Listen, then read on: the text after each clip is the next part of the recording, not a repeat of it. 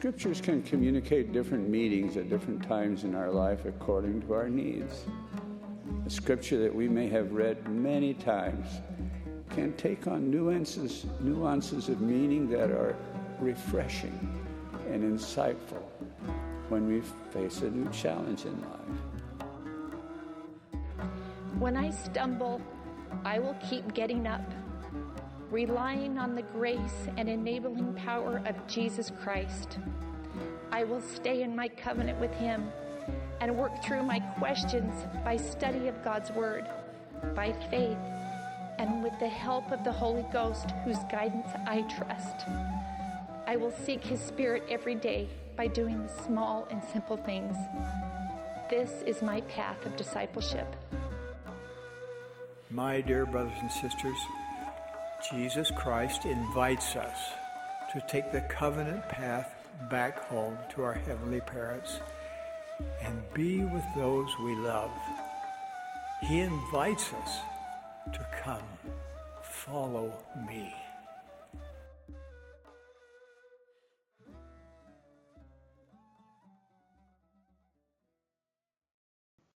So for this one, we have Matthew chapter 4 and Luke chapters 4 and 5. And this is where we really kind of get into Christ going into the wilderness and being tempted. And you commented in the last one that this was basically immediately after his baptism. That it was almost like he was baptized, the Spirit came and took him, encouraged him to go out into the wilderness. It's interesting because we talk about this 40 days in the wilderness. Once again, this is a biblical time frame thing where I don't know that it was necessarily the time frame of 40 days, but it was a long time. He went out there, he had a lot to do. In Jesus the Christ, James E. Talmage is writing about this, and he said the circumstances attending this time of exile and test must have been related by Jesus himself, for of other human witnesses there were none. The recorded narratives deal principally with events marking the close of the 40-day period, but considered in their entirety, they place beyond doubt the fact that the season was one of fasting and prayer. Christ's realization that he was chosen and foreordained Messiah came to him gradually, as shown by his words to his mother on the occasion of the memorable interview with the doctors in the temple courts. He knew, when but a boy of 12 years, that in a particular and personal sense he was the Son of God. Yet it is evident that a comprehension of the full purport of his earthly mission developed within him only as he progressed step by step in wisdom. His acknowledgement by the Father and the continued companionship of the Holy Ghost. He opened his soul to the glorious fact of his divinity. He had much to think about, much that demanded prayer and the communion with God that prayer alone could ensure. Throughout the period of retirement, he ate not, but chose to fast, that his mortal body might be more completely and be subjected to his divine spirit. That was pretty eye-opening for me, to think of it as he knew he was the Son of God. He kind of had this idea of it being the case, but the full magnitude of what he was being asked to do maybe hadn't dawned on him immediately. That it was something that he learned little by little as life went on. And then when this happened, and it was like, I've been baptized, I heard the voice of my Father, the Holy Ghost is with me. He needed to take time to kind of come to terms with it, focus himself, and that fasting and prayer was what made that happen. It was a separation from society for a little bit to kind of say, okay, this is real and this is starting now. I have all this that I've felt my whole life. It's now going to come to fruition. Yeah, I don't know how the Lord knew who he was, how that came about. But even we read before, even when he was, I think at the age of 12, when they took him to the temple to be presented, he was there teaching at the temple, And I find that very interesting. And there's some Joseph Smith translation changes to some of these verses. It may, especially when Satan comes to tempt him, it makes it sound like Satan takes him and tempts him. And it's more like he was where he was, and Satan came to tempt him. He didn't have power to take the Savior to the pinnacle of the temple or to take him, to those things. And it was interesting because Elder Bednar, he did a question and answer sessions on Instagram this last week. It's really good. But he brings up this exact example of Christ being tempted in the wilderness, and he says the kind of the root of all the temptations was do these things for yourself. You're hungry, feed yourself. You're what kind of cool miracle if you toss yourself down and the angels catch you, how much praise you would get, and all these riches of the earth I'll give to you. And it's like, well, he's the one that created the entire earth, so to do it for yourself. And I find that when Christ rebukes Satan, the first one is, he says, it is written that man should not live by bread alone. And then when Satan tempts him with all the kingdoms of the world and wealth, Jesus answered, get thee behind me, for it is written, thou shalt worship the Lord thy God, and him only shalt thou serve. And then the next one, if you are the Son of God, cast yourself down. And then Jesus said unto him, thou shalt not tempt the Lord thy God. And I don't remember where I heard this, but I really liked it, and it stuck with me for a long time. But Christ used the scriptures to refute Satan. It is written. It is written. And it's kind of maybe a pattern or an example to us that as we draw ourselves to the scriptures and read them and become familiar with them, they will give us the guidance we need to be able to distinguish when a temptation is asking us to do things for ourselves or to do it because God wants us to. And nothing Satan brought to him was inherently wrong. Like it wasn't go run over these people with your car or go steal this from this bank. But it was all not for God's glory, and it was also a questioning of, if you do it because I tell you to, then you're kind of under my domain. And the Savior is not anything comparable to Satan. He is the most, he's powerful. He is the Son of God, and he's not doing it for the riches of the world or to be seen of men, as we read later on. And then I find it really interesting that he goes to the synagogue after that to teach, and he gets up to read out of the scriptures, and he reads in verse 18 of Luke 4. It says, and the Spirit of the Lord is upon me, because he hath anointed me to preach the gospel to the poor, and he has sent me to heal the brokenhearted, to preach deliverance to the captives, and recovering the sight to the blind, and to set at liberty them that are bruised, and to preach the acceptable year of the Lord. And he closed the book and he sat down, and then everyone looked upon him, because that's what the leader would do, is he would sit down and then explain the scriptures. And all he said to them was, this day the scriptures fulfilled in your ears, meaning I am he whom the scripture said I've come to preach the gospel to the poor, to heal the brokenhearted. And that's a really big contrast to what Satan wanted him to do. I want you to kind of do these things for yourself, kind of these pretty showy, cool things. And the Lord does tremendous miracles. He turns water into wine, the basket of fishes and loaves of bread, he multiplies it to fill the entire. He does wonderful things, but it's because he is here to preach the gospel to the poor, to heal the brokenhearted, to preach deliverance, because he's doing it because it's his mission to be the savior of everybody. Not it's his mission to go gather Instagram likes or to gather followers just for his own ego or anyway. Yeah, well, when he said that, in verse 18, he's reading from the book of Isaiah, and they brought it to him. And there's a thing, I can't find it now, but they were basically saying he may not have known that in that day in the synagogue they were going to be reading that section. But it just kind of goes to show that he was doing things at the right time and in the right place. Received that book, read the part from it that he wanted to read that spoke about him, and then said, this day the scripture is fulfilled in your ears. And people were like, is this not Joseph's son? Like, they knew him. And it was probably a bit of okay, who do you think you are, man? And you're not one of our big time rabbis. You're not one of the Pharisees or Sadducees that know the law inside and out. You're Joseph's son. But then he was like, okay, yeah, I'm expecting to hear all of this. Then he goes out and starts healing people, casting out devils, healing many people. And it's like, I'm telling you this not because I want to show off. I'm telling you this because this is the truth. This is what's happening. This is the day of the scripture being fulfilled. And then, of course, he calls his disciples, his apostles, along the way, finding them, most of them are fishermen, mending nets, and, talking about telling them to come and follow him, and then they drop their stuff immediately and go.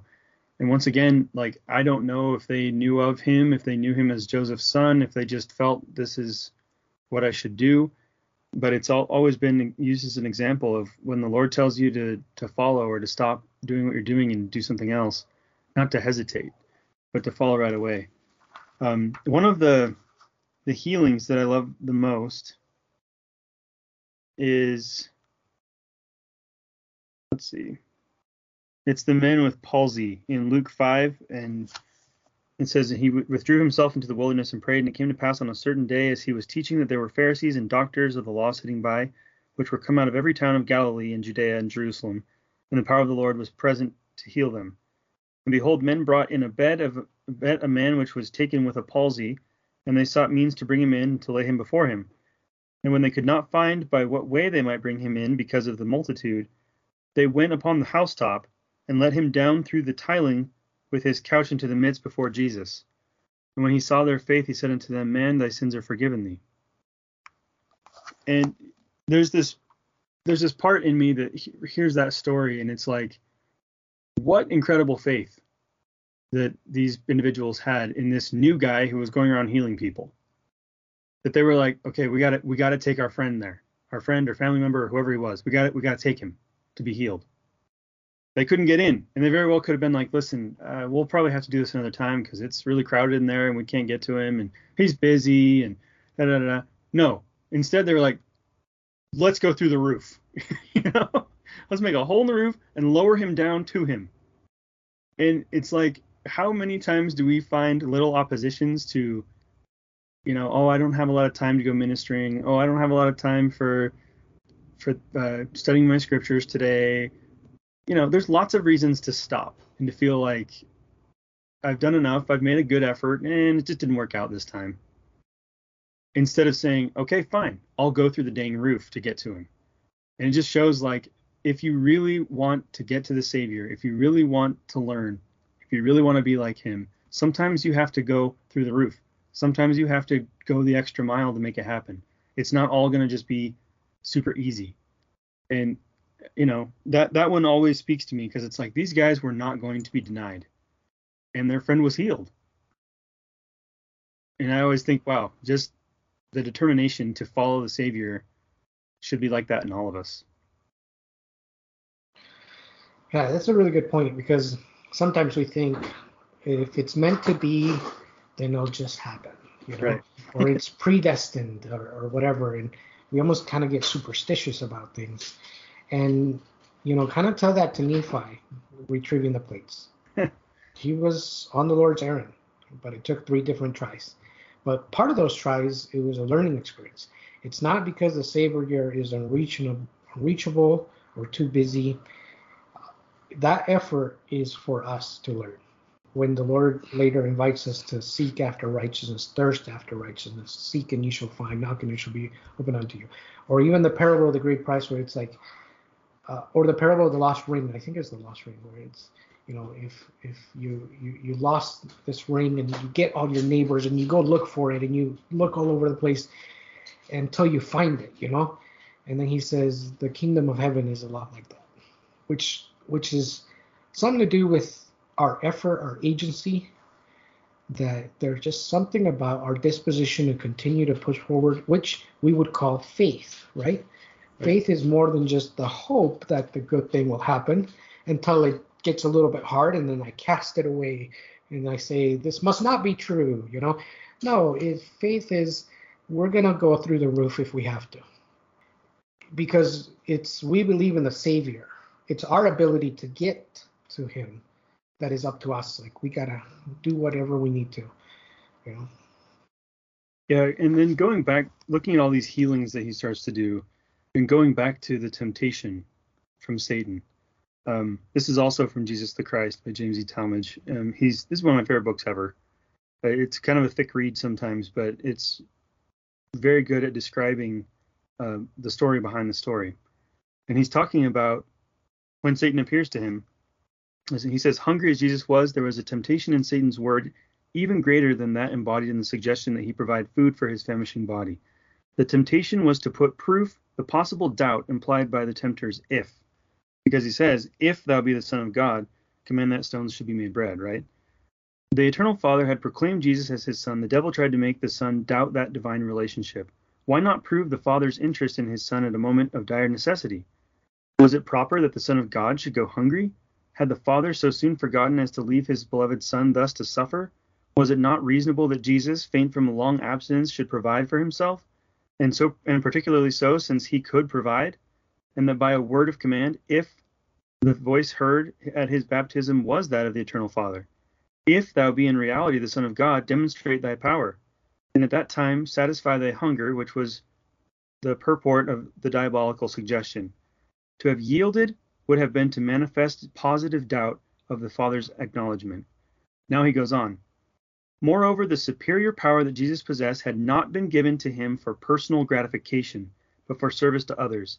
He was to experience all the trials of mortality. Another man, as hungry as he, could not provide for himself by a miracle. And though by miracle such a one might be fed, the miraculous supply would have been to be given, not provided by himself. It was a necessary result of our Lord's dual nature, comprising the attributes of both God and man, that he should endure and suffer as a mortal, while possessing at all times the ability to invoke the power of his own godhood, by which all bodily needs could be supplied or overcome. That to me shows not only in him his mastery of himself, saying, I could feed myself at any time. I could make my life full of just comforts and riches. But that power is not what this is for. And for me to understand what everyone is going through, for me to ever be able to purport that I understand what it means to suffer, I need to allow myself to suffer. And he did on a regular basis, starting at that fasting and temptation and going all the way through the atonement. He allowed himself to suffer his whole life. He never granted himself any you know what, I could use this and this and that. I got the power to, hey, apostles, let's take a day off and, pizza's on me. No, it was like, we're going to know what this feels like. I want to know. I want to be able to say that this power was used for others. Every time he does these healings and these miracles, it's to benefit others and to testify of God. Yeah. And even when the Pharisees, after he healed that guy with the palsies, are like, who is this who speaketh blasphemies? Who can forgive sins but God alone? Right? He's like, what problem do you have with this? What's easier to say? Your sins are forgiven, or rise up and walk? Here, rise up and walk. Then the guy does, and he's like, see? And it's not to be like, see how amazing I am? See how incredible I am? It's to say, this is the power of God. It's here. We often think about how Christ suffered so he would know what we're like. Yeah. And the atonement, so he gets to know all of our flaws, problems, infirmities, and the Book of Mormon tells us. But I wonder if there's also things he suffered that we never will know, that it was just for him. In that situation, like you mentioned, he had the ability to change everything. But it was his desire to probably respect the agency of others and also to be obedient to his Father. To submit yourself to the will of the Father begins to mean more than I'm just going to do what he's told me to do. I'm just here to check some boxes on my way to eternity, right? No, it was different, and it's something just like the atonement is something we think about. To understand the atonement, we should always ponder the scriptures, all of them, all the scriptures, because they're all about Christ and how he has interacted from the beginning with Adam to today with us. This topic of the Savior and his ministry, it's not, sometimes we think his ministry talks specifically to a time period in Jerusalem. And it's kind of like his ministry has been always. The pre-earth Messiah, the mortal Messiah and the millennial Messiah. The his ministry is not something that has begun or ended. It just is his ministry always.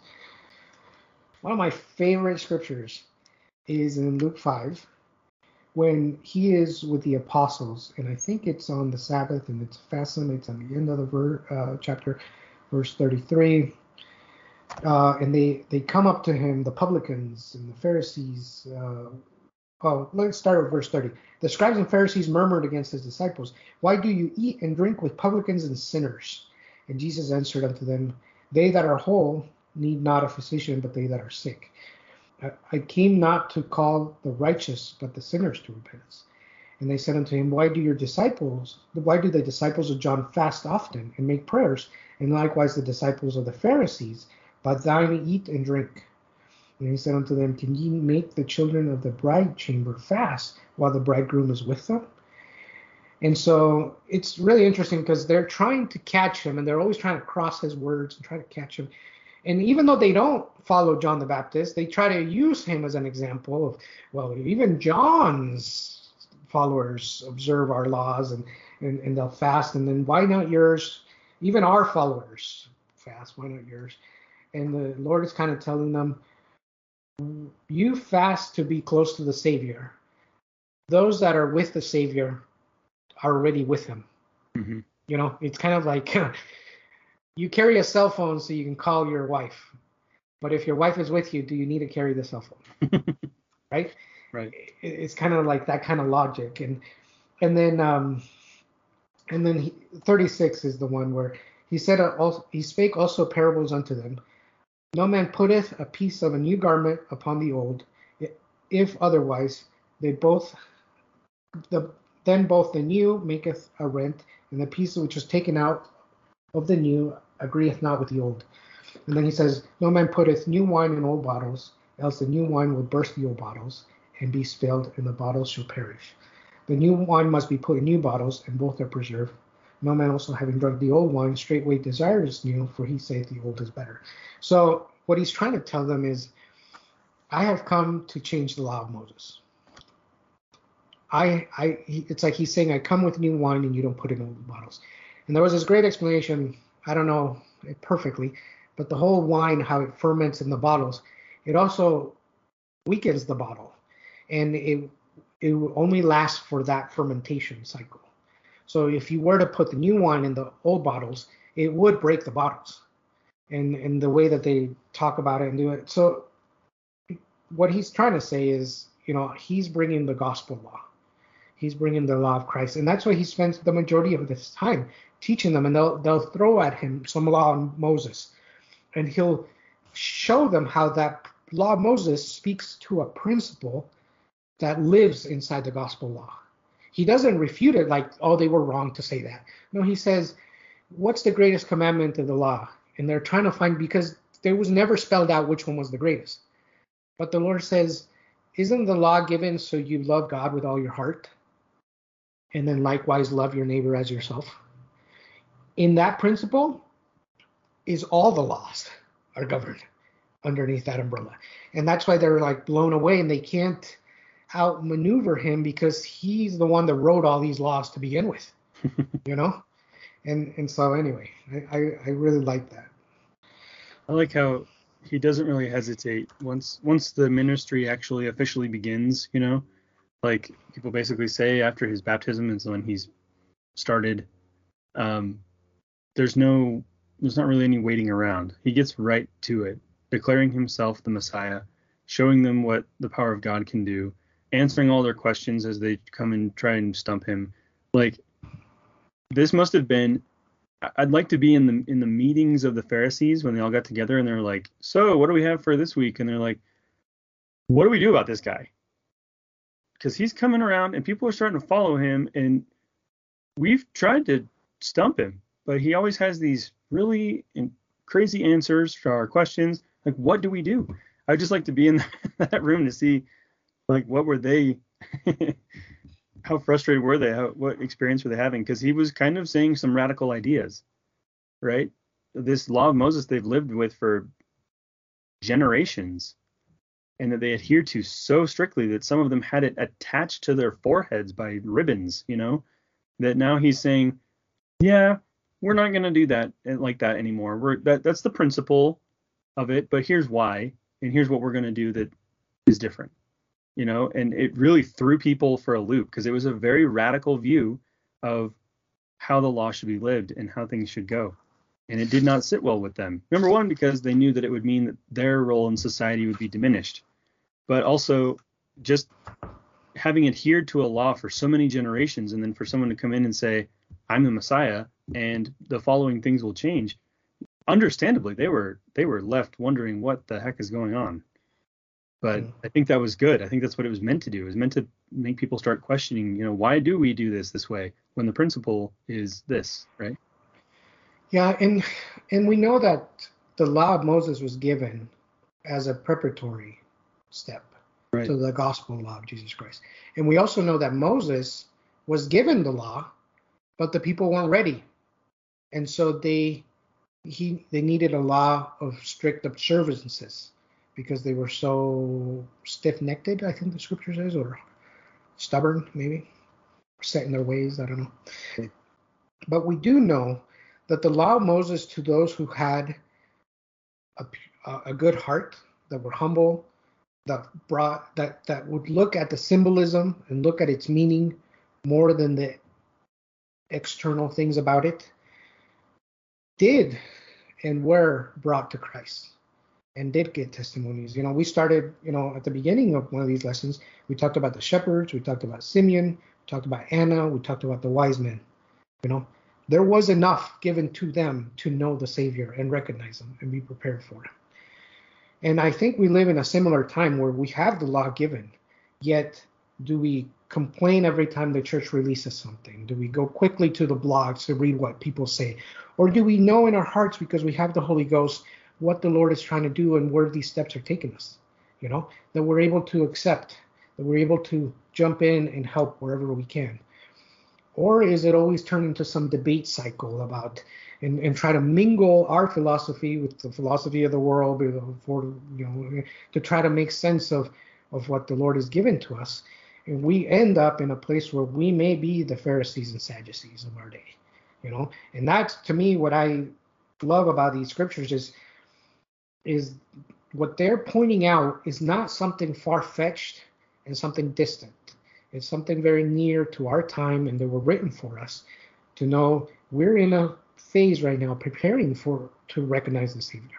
Whether he's coming tomorrow, 50 years, in a way, not to offend, but it's kind of irrelevant. The Savior, we need to know him now as the shepherds and Simeon and Anna and the wise men knew him, and whether we come to see him physically or we go to see him at the end of our lives, our testimony that we've built and our experiences is what matters, that we can say and recognize him and say, I'm a disciple and I've done the best I can. Will you help me? And that's kind of where we are all at right now. I just find it so interesting that these stories and the Pharisees, because how they act and what they say is not far from us. Yeah. And it's kind of a warning, like, let's not be them. Let's be these other individuals. And even though there was that Simeon and Anna and the wise men had a lesser law, that didn't hold them back. They have every blessing and faithfulness. And sometimes we are seeking higher and more. I can't wait till more scriptures are given. I can't wait for this. Can't wait till they reveal this. And it's like you're heading down the Pharisee path where you think you have it. And the Lord is saying, recognize me now. Don't worry about recognizing me in these hypothetical situations, And that's the thing, is the Lord is alive, ministering to us right now. And can we recognize him? Yeah, and using our testimony to not be deterred, to not be diminished, to go through the roof if we have to get to him. I always think about that whenever this lesson comes around or the topic comes around. Always think about how little things will get in the way. Don't be deterred. Don't let little things get in the way of your progress. Do whatever it takes.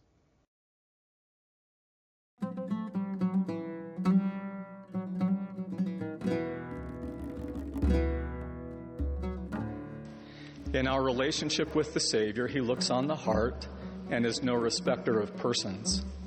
Consider how he chose his apostles. He didn't pay attention to status or wealth. He invites us to follow him, and I believe he reassures us that we belong with him.